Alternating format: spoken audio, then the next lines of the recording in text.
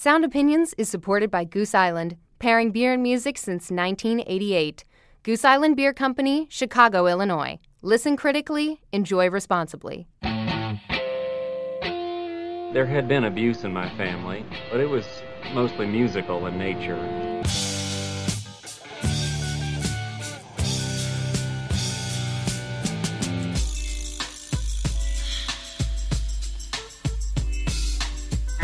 I don't want any of this lover's lament crap.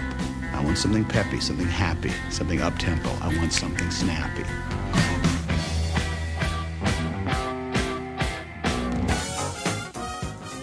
In 1977, punk rock hit the mainstream. It energized the kids, scandalized their parents, and changed the course of musical history. I'm Jim DeRogatis from WBEZ and Columbia College. And I'm Greg Cott of the Chicago Tribune. Today we kick off our two-part series on 1977, the year punk broke. We'll talk to music writer Jon Savage about the punk scene in the UK, and later we'll review the new record from California rock veterans Redd Kross. You're listening to Sound Opinions, and it's time now to look at 1977, the year punk broke.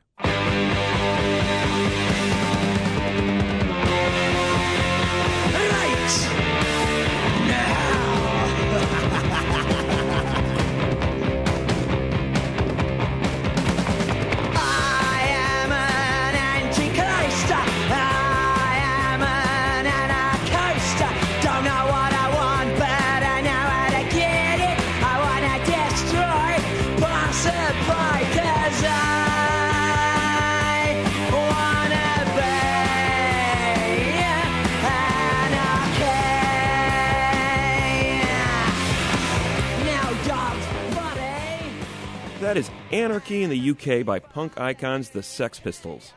Jim, as we've discussed on the show before, the history of rock music's filled with landmark years where everything seems to change. New movements emerge, and a whole bunch of great records get released. Listeners may remember that we've examined the years 1967 and 1991 on past episodes of the show. Today, we'll turn our attention to another game-changing year in music history, 1977. We're going to spend 2 episodes looking at the impact of punk rock in the U.S. and the UK. And this week, we're going to focus in on the UK because that year saw a deluge of incredible releases from native bands like The Clash, The Sex Pistols, Wire, Buzzcocks, and many others in the exploding London punk scene. Absolutely, Greg. And to discuss that scene, we go now to Wales, where we're talking to Jon Savage, author of the definitive book on this era from the Brit perspective, England's Dreaming. Jon, it is a pleasure to have you on Sound Opinions. Welcome to the show. Hello. Good to be here.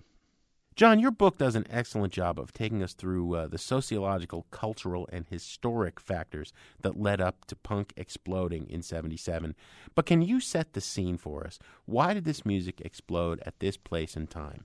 I think that it was obvious that something like punk was going to happen. If you were a music fan, which of course I was and still am, you knew that something was going to happen because for several reasons, really. First off, you had these precursors. You had people like the Flaming Groovies. You had people like, obviously, Dr. Feelgood in London, who are fantastically important. Streets are full of signs, arrows pointing everywhere. Bars are full of people trying to get a breath of air. Listen to the weatherman praying for a drop of rain. Look into the sky, the sky's full of aeroplanes. Rock band surging all through the city, see you in the morning down by the jetty. And at the end of 75, we in the UK started getting wind of the CBGB scene. There were articles about CBGBs in the British music press. And so it was obvious that something was going to happen. And musically, it needed to happen for all the obvious reasons. And obviously, everybody cites the dreadfulness of progressive rock, but it actually wasn't that. It was the fact that mainstream pop music was absolutely hateful. When I think of 1976, I remember my life being ruined by 3 different records. And I remember hearing these records non-stop, and I totally hated them. And it wasn't a casual hate. It was an absolute burning hate. And it was Save Your Kisses for Me by the Brotherhood of Man, which is a Eurovision Song Contest winner. It was Fernando by ABBA. And by the way, let nobody tell you that ABBA were hip. Back in the day, ABBA were the enemy. And the final one was Kiki Dee and Elton John, Don't Go Breaking My Heart. Yeah. You take the weight off of me. Oh, honey, when you knocked on my door, ooh, I gave you my key. Ooh, ooh, nobody knows it. But when I was down, I was your clown. Ooh, ooh, nobody knows it. Nobody knows. Whenever I think of why punk had to happen, all I have to do is remember those 3 records. But take it from me, the pop music of the day was absolutely terrible. All you have to do is look at any BBC Top of the Pops programme from 1976, and it's full of novelty records, it's full of not even good disco records, it's full of terrible disco records, and inane DJs, and the whole level is sort of at a 10-year-old. And there's no guts, and there's no life, and there's nothing there that seems relevant to kind of teenage problems, and also the problems of the UK at the time, which were probably fairly similar to that of the US, only probably much more advanced. I know in New York, and New York was in a particularly bad state, so there was a similarity between New York and London. Let's just take those 2 cities. And that was to do with the recession. It was to do with, certainly in the UK, with rising unemployment, although nothing like the level of youth unemployment we have now, by the way. And you also had deserted inner cities. You'd had slum clearance, but you hadn't had the money to rebuild. So there were quite large areas of London which are now prime real estate, but then were just, derelict buildings, destroyed, corrugated iron. So the whole thing felt extremely dead. It felt as though everything was dead. And the term punk itself is a term that would have been looked upon with aspersion 5 years earlier. Why was it embraced, and where did it come from? I think it's really funny that punk rock now has acquired this kind of machismo. Punk is a passive homosexual, okay? A punk in 30s and 40s is like a gunsel, is like the lowest of the low. And it's like what, Jefferson Airplane said in Volunteers, which is whatever it is you say we are, we are. It's taking on what people say about you, the worst thing that people can say about you, and throwing it back in their face. It's a handy term, really. And it was known as punk pretty much in the UK from spring 76. And people tried to change it and make it into something else, but punk it started, and punk it always was. One of the points in your book, John, I think, was that New York punk was ahead of London in terms of just getting on the map, getting records out, getting noticed. Sum that up for us a little bit, because I know Malcolm McLaren, the future manager of the Sex Pistols, was fascinated, was galvanized in seeing a band like the New York Dolls, and put some of that back into the London music scene. Summarize that story for us. Yes, I've never been a one that gets into, London punk is better than New York punk. There have been all these arguments over the years, and quite rancorous.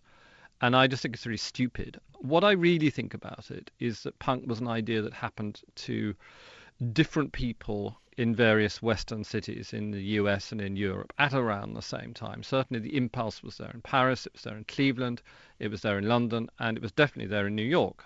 And in fact, obviously, the most organized expression of punk rock in its earliest days in the 70s was in New York with the CBGB scene, with groups like Patti Smith Group and Television, and my favorites, the Ramones.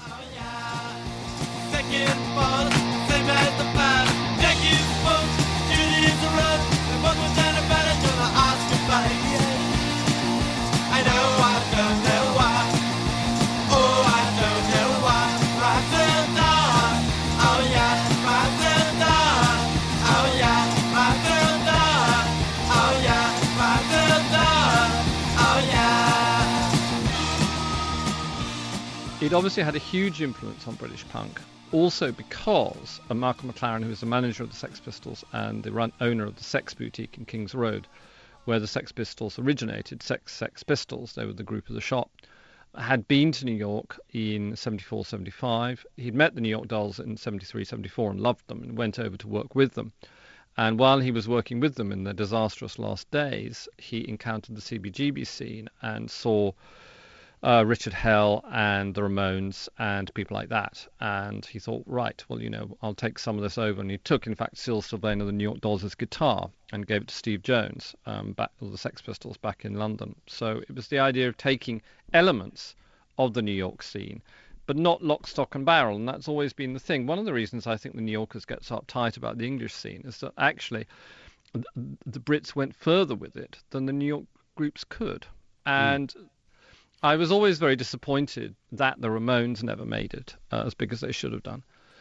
I mean, that first Ramones album had a huge impact on British punk rock. Apart from the Sex Pistols, who were up and running before that album came out in April 76, I know because I went out and bought it the day it came out in the UK on import, and it was April 76. And the Sex Pistols, slowed up and slowed down. They had tension and release in their songs, whereas all the British punk rock groups had that na-na-na-na-na-na, thing going on, the Clash in particular and the Damned. I got a feeling inside of me. It's kind of strange, like a stormy sea. I don't know why. I guess these things have gotta be. I've got a new rose, I've got a good. Yes, I knew that I always would. I can't stop to mess around. I got a brand new rose in town. See the sun, it shines. Don't get too close or it'll burn your eyes. Don't you run away that way. You can come back another day. And it was all as a result of seeing the Ramones. So the Ramones basically sped up British music. We're talking to Jon Savage, author of England's Dreaming, getting a little bit of the background on what led up to the great explosion, the plethora of music that came out in '77. You were saying that the English took punk further. Now, Sex Pistols we'll have to deal with, but one of the fascinating things... That sounds obvious. No, we love them. I mean, you've got to love the Sex Pistols. They're as iconic as the Ramones. But when I think of the enduring influence of '77 and English punk today, I'm much more likely to cite the Buzzcocks, Wire, X-Ray Specs. I mean, groups are forming today and really inspired by those sounds that were made in '77 and trying to take them somewhere new. Well, that's because all the groups you cited were and are very good. I mean, the whole point is about punk, the same with anything else. There was a whole load of rubbish. And I remember being at the Roxy and seeing all the groups that came through. And every new punk group would play the Roxy. And some of them, man, they were so ropey. Eater. What was the point of that?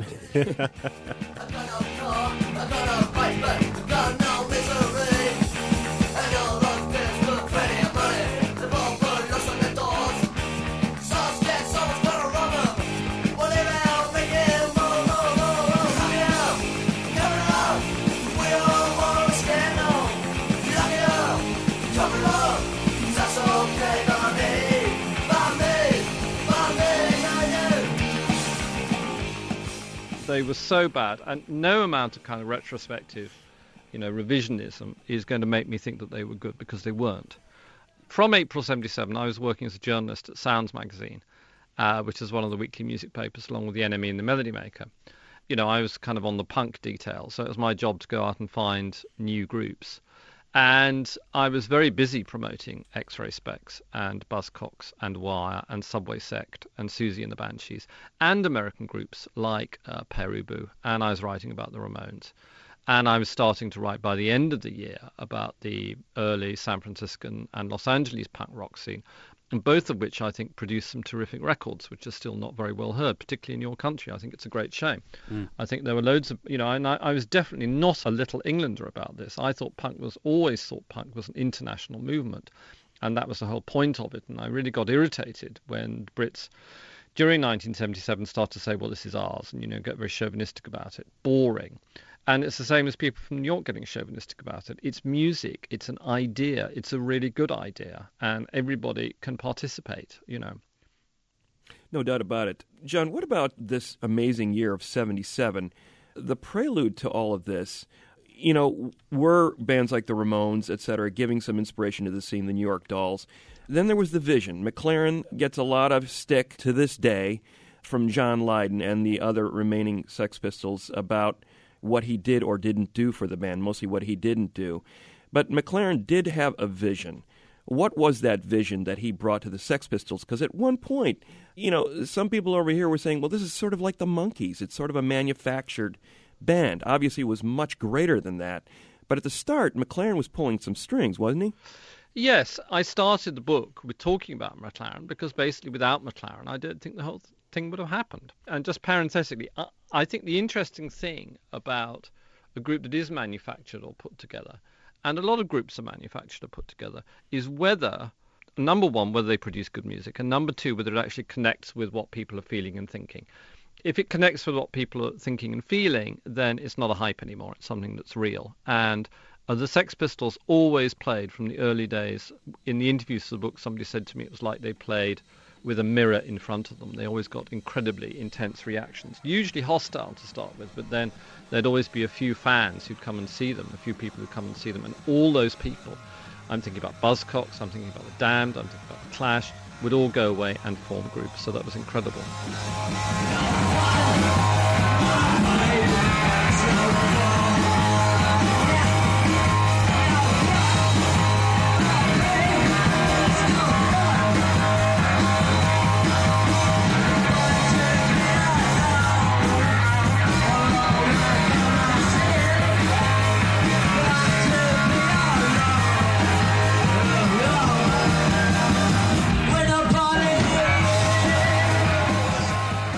Malcolm, he was like an impresario. It was a bit like a British version of Warhol's Factory. It was somebody who was pulling the strings, somebody who was in control. McLaren as Warhol had this kind of arena. He had the shops, which are like Warhol's Factory. All these kids came and hung around in the shop. They were exposed to weird ideas. They went out and enacted these weird ideas. And so you start to get a scene.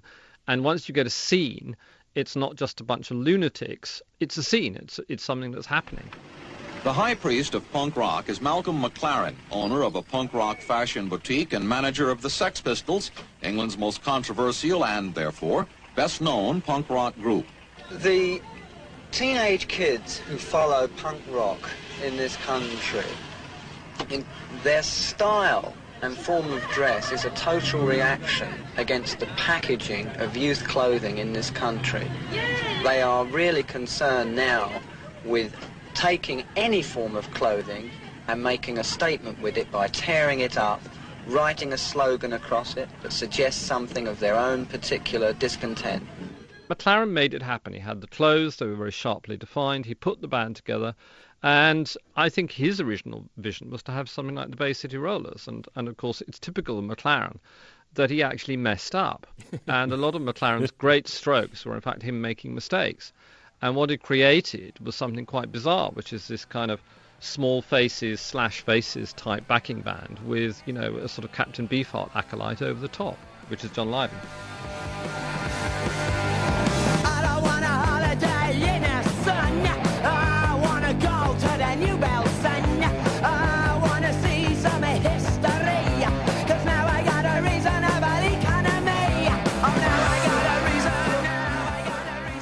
We'll be back with more of our talk about 1977 with author Jon Savage after a short break on Sound Opinions from WBEZ Chicago and PRX.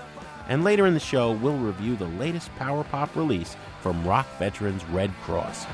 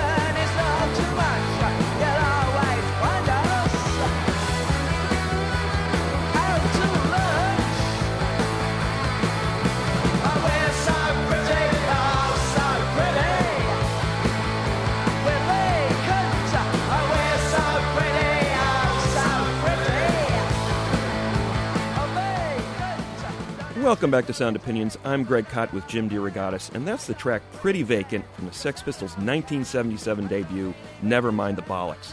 We're joined by UK music writer Jon Savage. He's talking to us about 1977, the year punk broke. Jon was on the scene in London when Bollocks came out. I mean, just look at that title. Never mind the bollocks, here's the Sex Pistols. That was UK punk introducing itself to the mainstream. Here we are. The Sex Pistols were scandalizing straight-laced Britons using language like bollocks and releasing these angry, sarcastic singles like God Save the Queen. I mean, it doesn't get much more iconic than that music and that pink and yellow album cover. Bollocks is definitely a classic album, but John, listening to it today, I'm really struck by how conventional some of those sounds are. Those are classic heavy metal guitars and drums. Do you think it sounds as startlingly new and fresh today as it did in 77? Well, I mean, the Sex Pistols, by the time they were recording the album actually came out, it was almost like a tombstone. I remember reviewing it for Sounds, and I actually criticized it. I mean, obviously, in one sense, it was unarguable. You know, it's the Sex Pistols, and it has 12 tracks, and most of them are pretty good. But on the other hand, if you listen to the record as a whole, it's actually quite airless. And already, by autumn 77, we were all getting used to kind of different ideas of sound.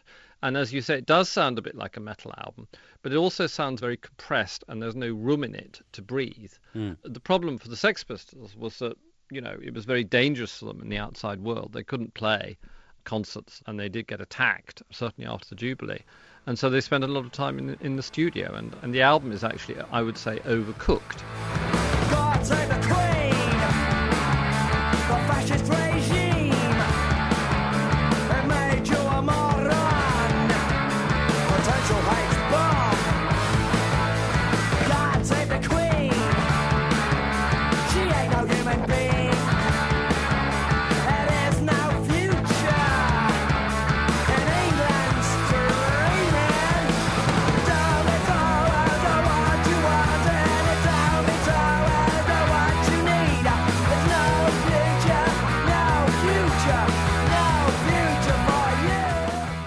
But that single, May of 77, God Save the Queen, attacks exactly what you're talking about here, John, this whole idea of England living in its past, still living off the fumes of 1945. They were celebrating the Queen's Jubilee at that point, and this single attacks that whole notion. Apparently, they attempted to ban it. Some radio stations did anyway. It still sold, a couple 100,000 copies in a week?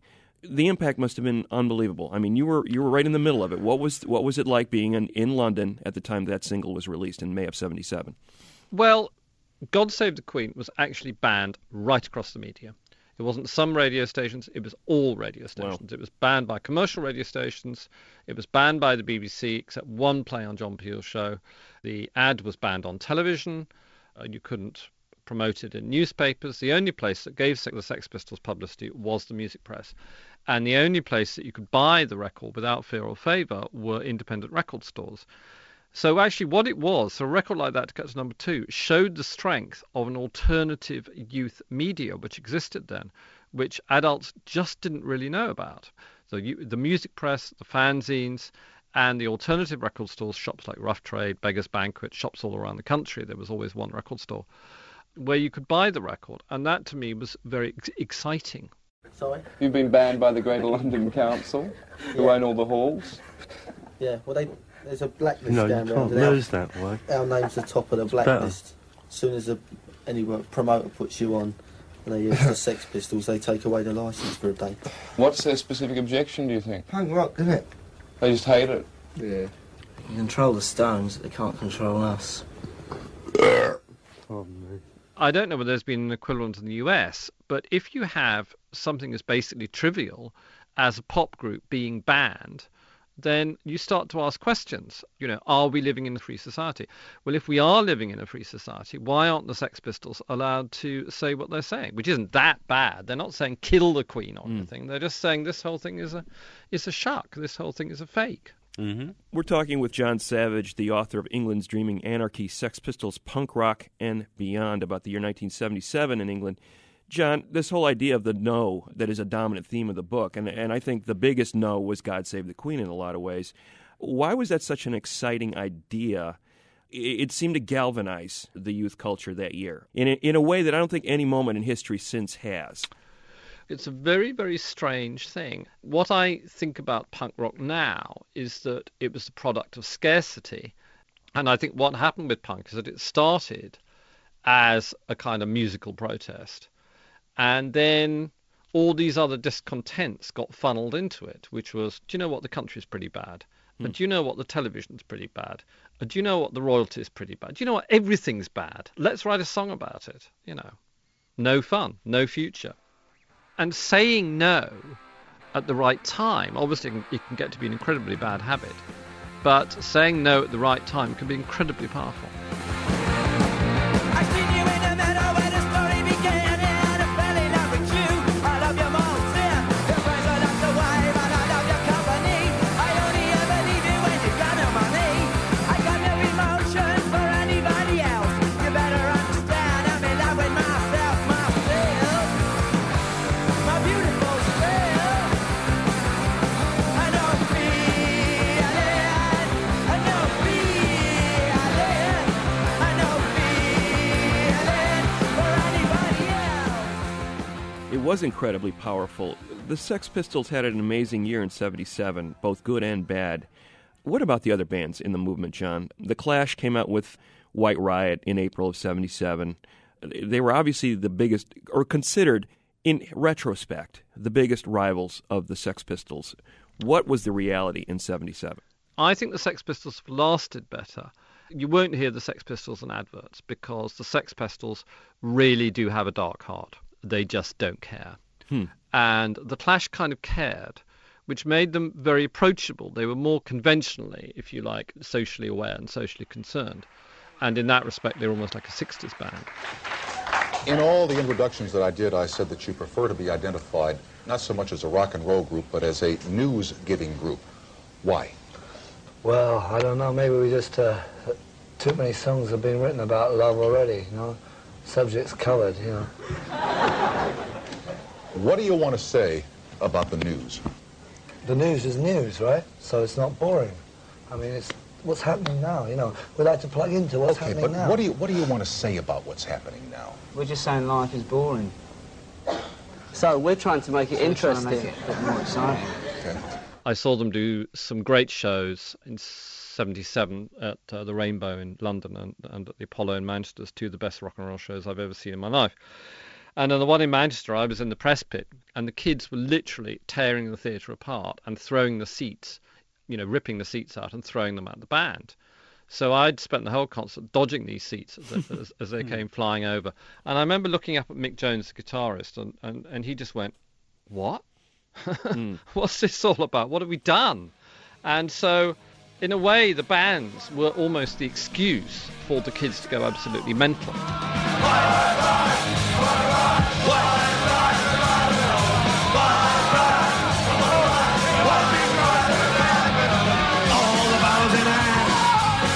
Enough to buy it. Now we want the loot to get to even try it. Never run to it. Just what you go through.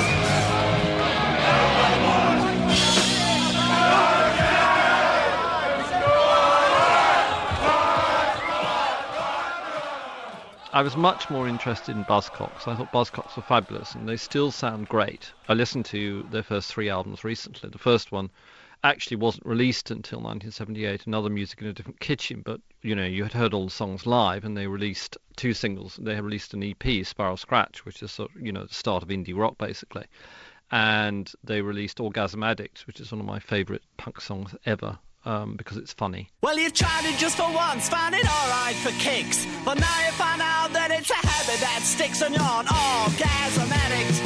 You're an orgasm addict. Sneaking in the back door with dirty magazines, so your mother wants to know what all the stains on the jeans, and you're an orgasm addict. You're an orgasm addict.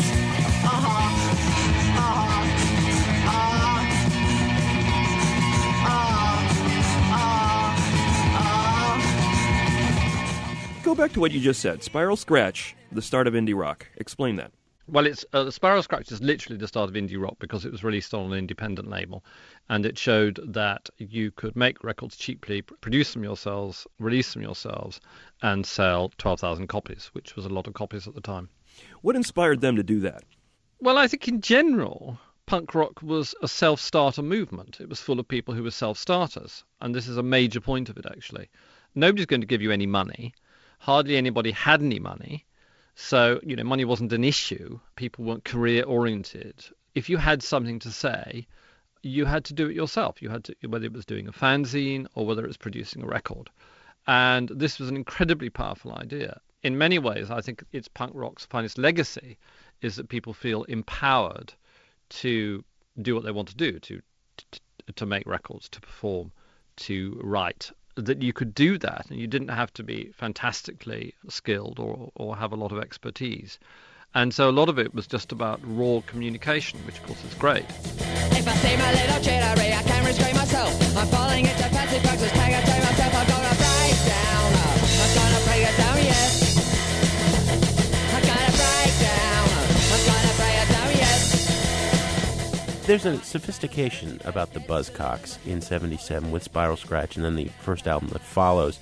If the Clash and the Sex Pistols were all about the explosion of energy, Buzzcocks are kind of taking a breath and incorporating all sorts of other things, aren't they? Yeah, I mean, I always thought the Buzzcocks were quite psychedelic. Of course, they're from Manchester. Pete Shelley had been into krautrock and he'd been into Eno, so it's going to sound a bit different. There are a friend of mine, look, I've been suffering. They don't take a line, they give me just an adrenaline.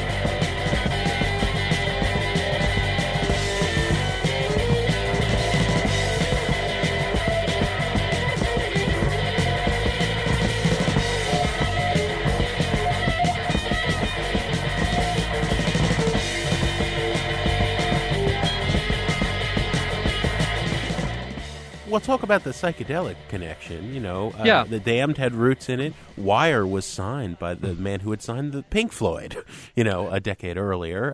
There wasn't this entire attempt to tear down the history of rock, which is how the mainstream media sort of portrayed it, especially in the U.S. Colin Newman has always said to me that Pink Flag was their attempt to caulk a snoot at the entire history of rock and roll. Well, the movement often gets reduced to that T-shirt that Lydon used to wear, the I Hate Pink Floyd homemade T-shirt that he wore. And the assumption being that these bands wanted to completely start over and forget about the past. But obviously this was not true. I mean, obviously, the year zero stuff, when you actually look at it, it does not hold up. But it was a very powerful idea. And I think it originates from Malcolm McLaren. Whatever everybody else is doing, do something different. And we're going to create something out of nothing because everything's awful, everything's crap. All the people involved in punk rock have probably been born between sort of, say, 52 and 58. So they'd have all heard quite a lot of 60s music and late 60s, early 70s music. You get a lot of that in punk. You listen to Submission, the demo version by Sex Pistols. It sounds quite psychedelic. Mm-hmm. You listen to Cheat by The Clash, and it's got phasing on it. Mm. That's psychedelic.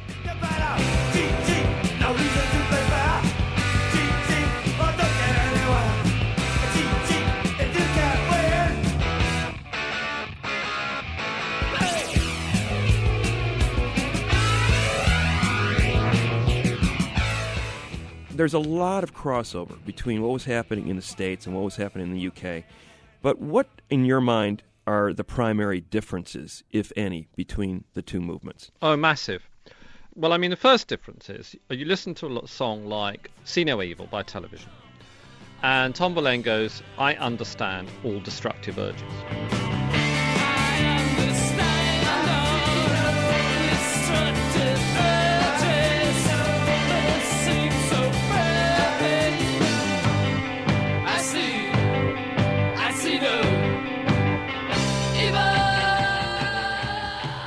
Sex Pistols, Anarchy in the UK, from same year, same time, Get Pissed, Destroy.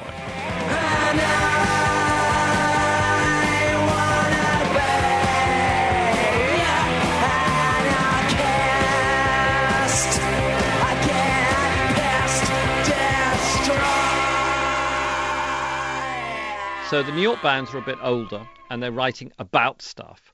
The British bands are younger and they're in that stuff. Yeah.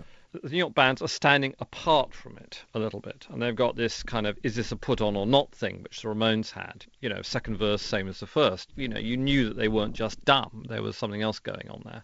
Whereas the British group seemed to plug directly into the teenage experience without any barriers. But the main difference, I think, is that the British punk rock groups, number one, they'd get signed by a major. They'd get on national television. If they had a hit, except for the Sex Pistols, they'd get on Top of the Pops. If you were on Top of the Pops, you'd be seen by a third of the country. There's nothing like that in the States, which is obviously vast, regional. And back in the day, radio was very conservative then. I remember going to LA in 1978 and being appalled because the radio was just non-stop. Beatles, Crosby, Stills and Nash. And I thought, oh... Things are really different here. There is no chance for any of these punk rock groups. None at all. Yeah, that's very true. What is the legacy of 77? We're here 35 years later. Well, I think obviously the legacy is in some great records. Loads of great records from that particular year. But I think the idea is that pop music doesn't have to be the same old stuff. It doesn't have to be part of what oppresses you. It can actually liberate you. And that if you have something to say, you can say it. You don't have to wait for somebody to come and help you. You can do it yourself, and you should do it yourself.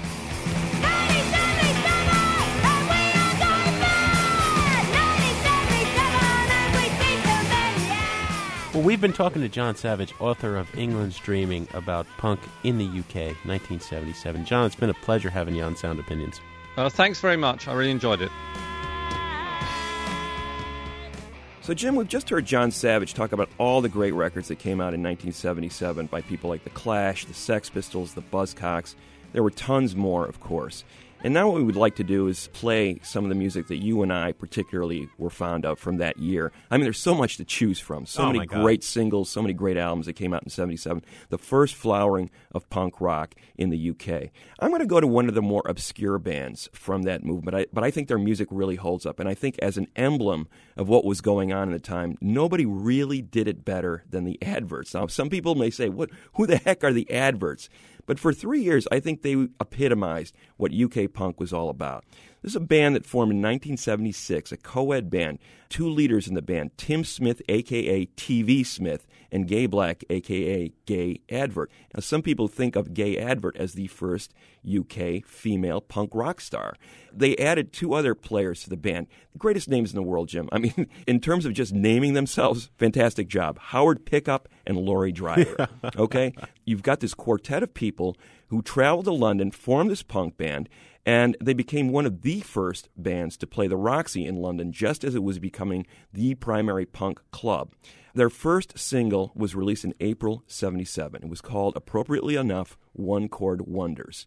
It summed up this whole idea that you don't have to be a rock star, you don't have to be particularly proficient at your instrument, you don't have to be this musical god to play punk rock. Anyone can do it. The license that you can get out of bed today, form a band. It was more about your ideas rather than your technical prowess. And this song sort of embodied that idea. And what's more, it adds the caveat, even if you don't like it, we don't care. We're going to keep going ahead. We're just going to keep plowing ahead. Great melody, those buzzing guitars in this one great package. The Adverts with One Chord Wonders on Sound Opinions. 1, 2, 3, 4.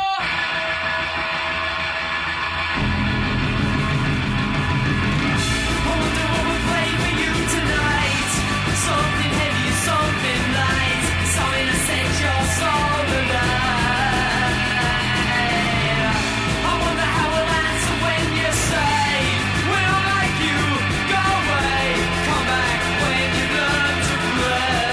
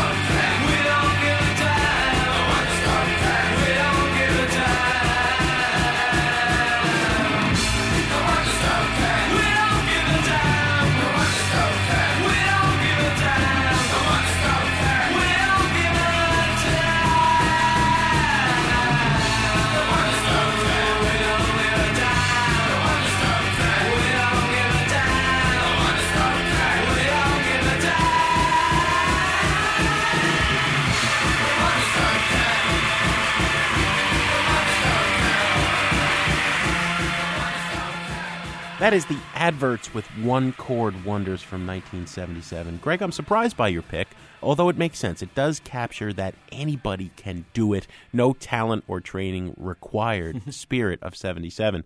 I'm going the completely opposite direction with a song from Wire's debut album, Pink Flag. It's a record that came out in December of 77, just made it. The group had formed in 1976 after the explosion of the Sex Pistols. They were different in many ways from everybody else on the scene. They were a little bit older. They were a lot more educated. They were art students. Colin Newman on vocals, although he didn't write the lyrics. That was done by the bassist, Graham Lewis, a wonderful guitarist, although his role in the band really was spanner in the works, as he told me. Bruce Gilbert, he was the least guitarist, but he made a lot of noise. Great drummer, great name like the Adverts, Robert Gotobed. These four individuals from the beginning were looking as much at where punk could go in the years that would follow 77 as they were embodying the spirit of 77. They'd make 3 albums before disbanding temporarily in 1980 that would prove hugely influential on what would become alternative rock. Covered by and paid homage to by R.E.M., the Sex Pistols, the Minutemen, Sonic Youth, Husker Du, Ministry, Big Black, the Feelies, Chris Connolly. Anybody who made inventive music in the 90s and today has listened to Wire, even though they didn't sell a lot of copies of this record. It is a perfectly conceived 21-song suite. They were taking Chuck Berry and the Velvet Underground and the Modern Lovers and everything that they had loved that was not cheesy art rock and turning it into punk. Although they also had that art rock side. You're not going to hear a lot of that expansive sound in the song I'm going to play, but it is the spirit of 77. There are no heroes. This song is called Ex-Lion Tamer. It's about imagining Tonto and the Lone Ranger without silver bullets, and Robbins quit the scene, the Capes Crusader's a loser. You just stay there glued to your TV set. There are no superheroes going to rescue us out of the plight we're in. All we have is the music we're about to make. I would say, you and I are asked a million times, what's the one album that has meant more to you in your life? I mean, how do you say the Velvet Underground or this or that? It changes from minute to minute. But I will say I've listened to this album and lived with it more than any record in my life. Your life will be better if you haven't heard Pink Flag and start listening to it now. Here's Wire on Sound Opinions.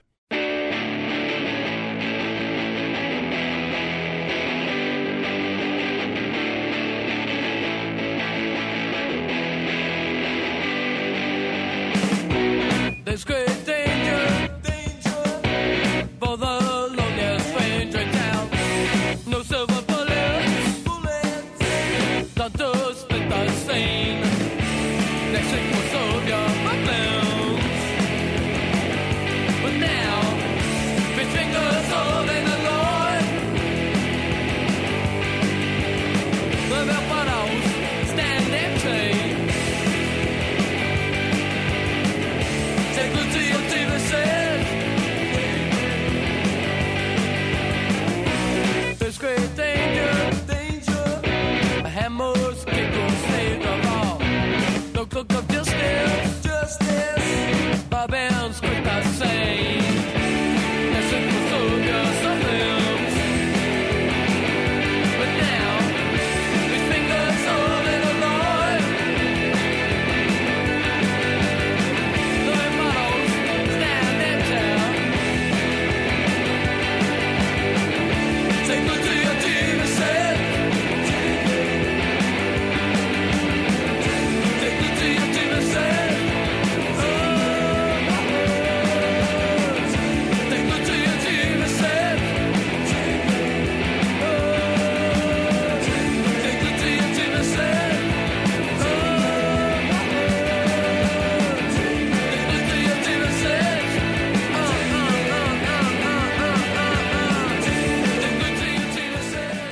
Ex-Lion Tamer from Wire on Sound Opinions. Jim DeRogatis' pick as the classic track from the UK punk scene of 77.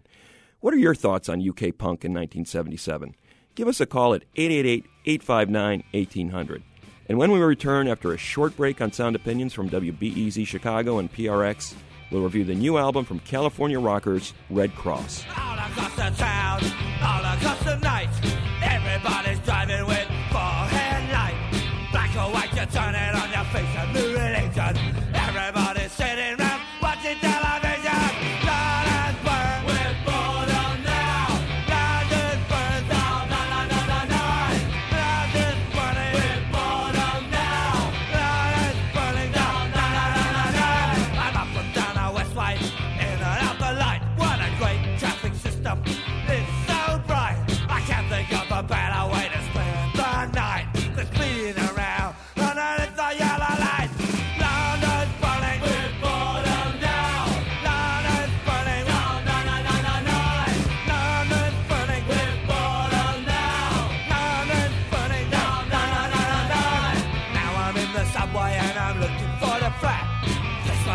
this block. This one leads to that. Going down through the empty park, looking for a home.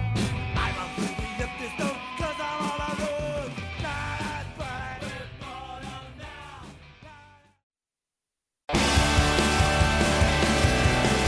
you say my friend got away once again. You'll get caught. Just you wait, you will see. In one of those calls, put your hands on the wall. You'll get caught. Wait and see. Remember your life was once good. They're after you now.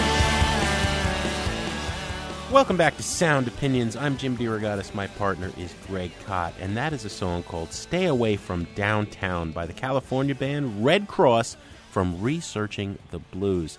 Their new album on Merge, home of many fine indie rockers, and their first effort, Greg, in 15 years. Redd Kross was a hugely influential band in the indie rock era of the late to mid-'80s and one of those bridge groups into the alternative period of the early 90s. They were formed in 1978 by two brothers, Jeff and Steve McDonald, who were only 15 and 11 at the time. They were really adopted as the kid brothers of the LA hardcore punk scene. Sneaking into shows by the Circle Jerks and Black Flag, members of those bands would play at different points in the ever-evolving lineups of Redd Kross, making their debut on a series of independent labels, and known as much for their exuberant power pop, heavy metal, glam rock sounds as for their love of 70s kitsch. Remember, this is a period they barely experienced, but they were gaga about Linda Blair and Susan Day of the Partridge Family, fascinated by Charlie Manson. Any manner of pop culture flotsam and jetsam was likely to find its way into Redd Kross songs. They wound up signed to a major label just as the alternative era was on the horizon. You know, 1990's Third Eye was one of those records that predicted that a band like Nirvana and its Nevermind masterpiece was just around the corner, about to split open the mainstream, but Redd Kross never had success on that level. And after an album called Show World in 1997, they went on hiatus. Been doing lots of other things. One of the brothers is now in a band called Off, who are an upcoming guest on Sound Opinions. But here they are once again as Redd Kross with the last lineup of the group, a new label, and a new record, Researching the Blues. Here's a track called Dracula's Daughters by Redd Kross on Sound Opinions.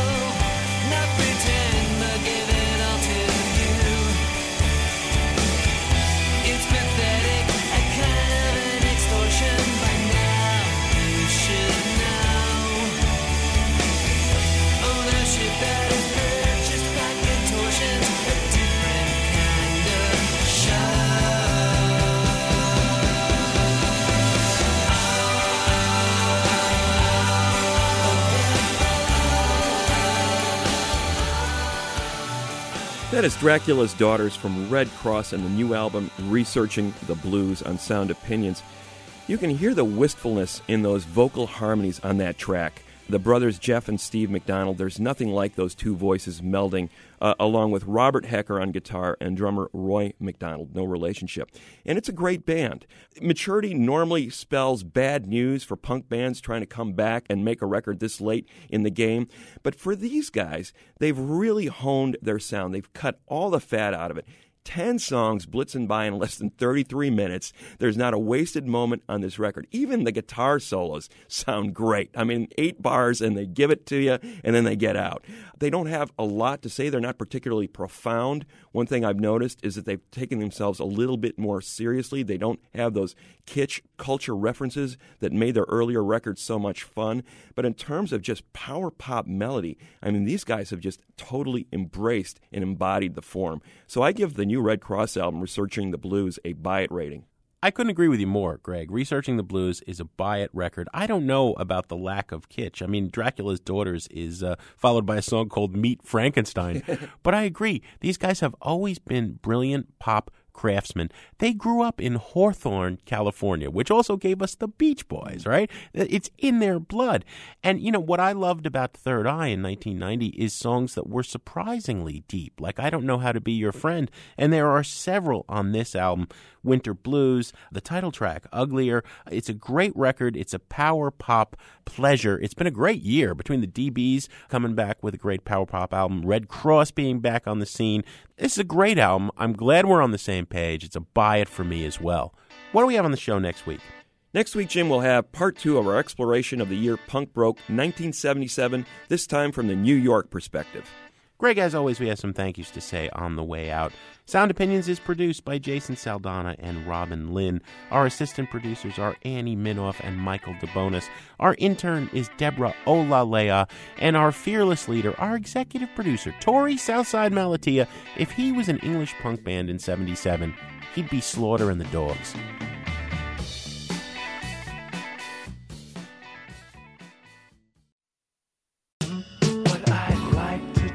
Would be good to you. And if you hang up on me now, I'll be through. I'm just living and I love it. On Sound Opinions, everyone's a critic. So now it's time to hear what you have to say. Can get to love you, what's the telephone bill? New messages. Hey, Jim and Greg. This is Luis calling from Bloomington, Indiana. I was just calling to let you know I was excited to listen to your album dissection of David Bowie's Rise and Fall of Ziggy Stardust and the Spiders from Mars, but I must say I was a little disappointed in the piece. It would have been nice to hear a more in-depth discussion on the album instead of just your rambling on your opinions of the album, especially with the fact that there have been a number of new books published on Bowie's Ziggy Stardust era just in the past few months, most notably the book When Ziggy Played Guitar by Dylan Jones. And finally, I must strongly disagree with the notion that Bowie is, as you put it, a second-tier rock star. I would argue that Bowie is actually the most influential rock musician in the post-Beatles era. I will sit right down, waiting for the gift of sound and vision.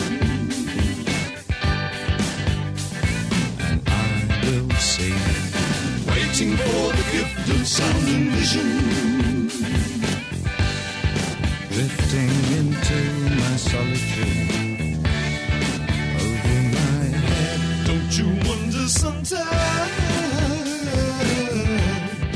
What other artist has influenced such wide-ranging musicians as Lou Reed, Iggy Pop, Philip Glass, Sex Pistols, Duran Duran, Boy George, LCD Sound System, Arcade Fire, TV on the radio, and the list really does go on and on and on.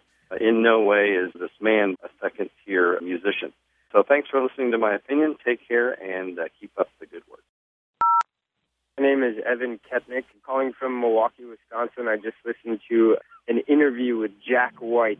It was excellent. I was in the shower, so I could not tell my nose was bleeding. Dripped down my body to the floor, right below my feet. Looked in the mirror of my face, I thought I had a disease. Yeah. And there's a woman with her fingers in my icebox. She peeped around the corner, asked me if I'm okay. I had to park my car and stop so I could actually listen to the whole thing, and it was really, really a fantastic interview. And I wish it could have been longer. I'm glad it was a little bit shorter, though, because I have things to do. But it was really great. So thank you for that, and thanks for keeping radio alive. I'm glad you guys are still rocking it. Thank you.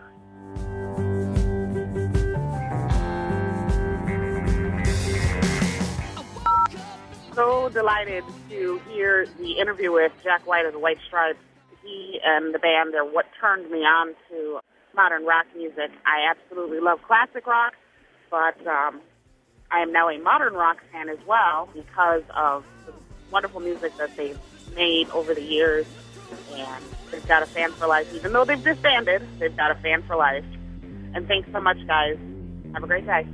So what? Somebody left you in a rut and wants to be the one who's in control. But the feeling that you're under can really make you wonder how the hell she could be so cold. So now you're left denying the truth, and it's hidden in the wisdom in the back of your tooth. You need to spit it out in a telephone booth while you call everyone that you know and ask them, where do you think she goes? Hi, it's Chris Lupian in Cincinnati, Ohio. The Jack White interview was great. He's an incredible artist, and he keeps opening up more and more and more, and you really get to realize the person that he is. I've been to Third Man about a month or two ago, and it's neat how often you get to go to a place like that that really just shows what this artist is and what he has to offer. It's incredible, and you can't imagine what else he's going to have in the future. And it's just amazing. So thanks for the interview. It's really enjoyable. Take care. No more messages. To give us your opinions on Sound Opinions, call our hotline, 888-859-1800. We'll be back next week with more Sound Opinions, produced by WBEZ Chicago and distributed by PRX. Yeah, you were hearing a different song, but you were hearing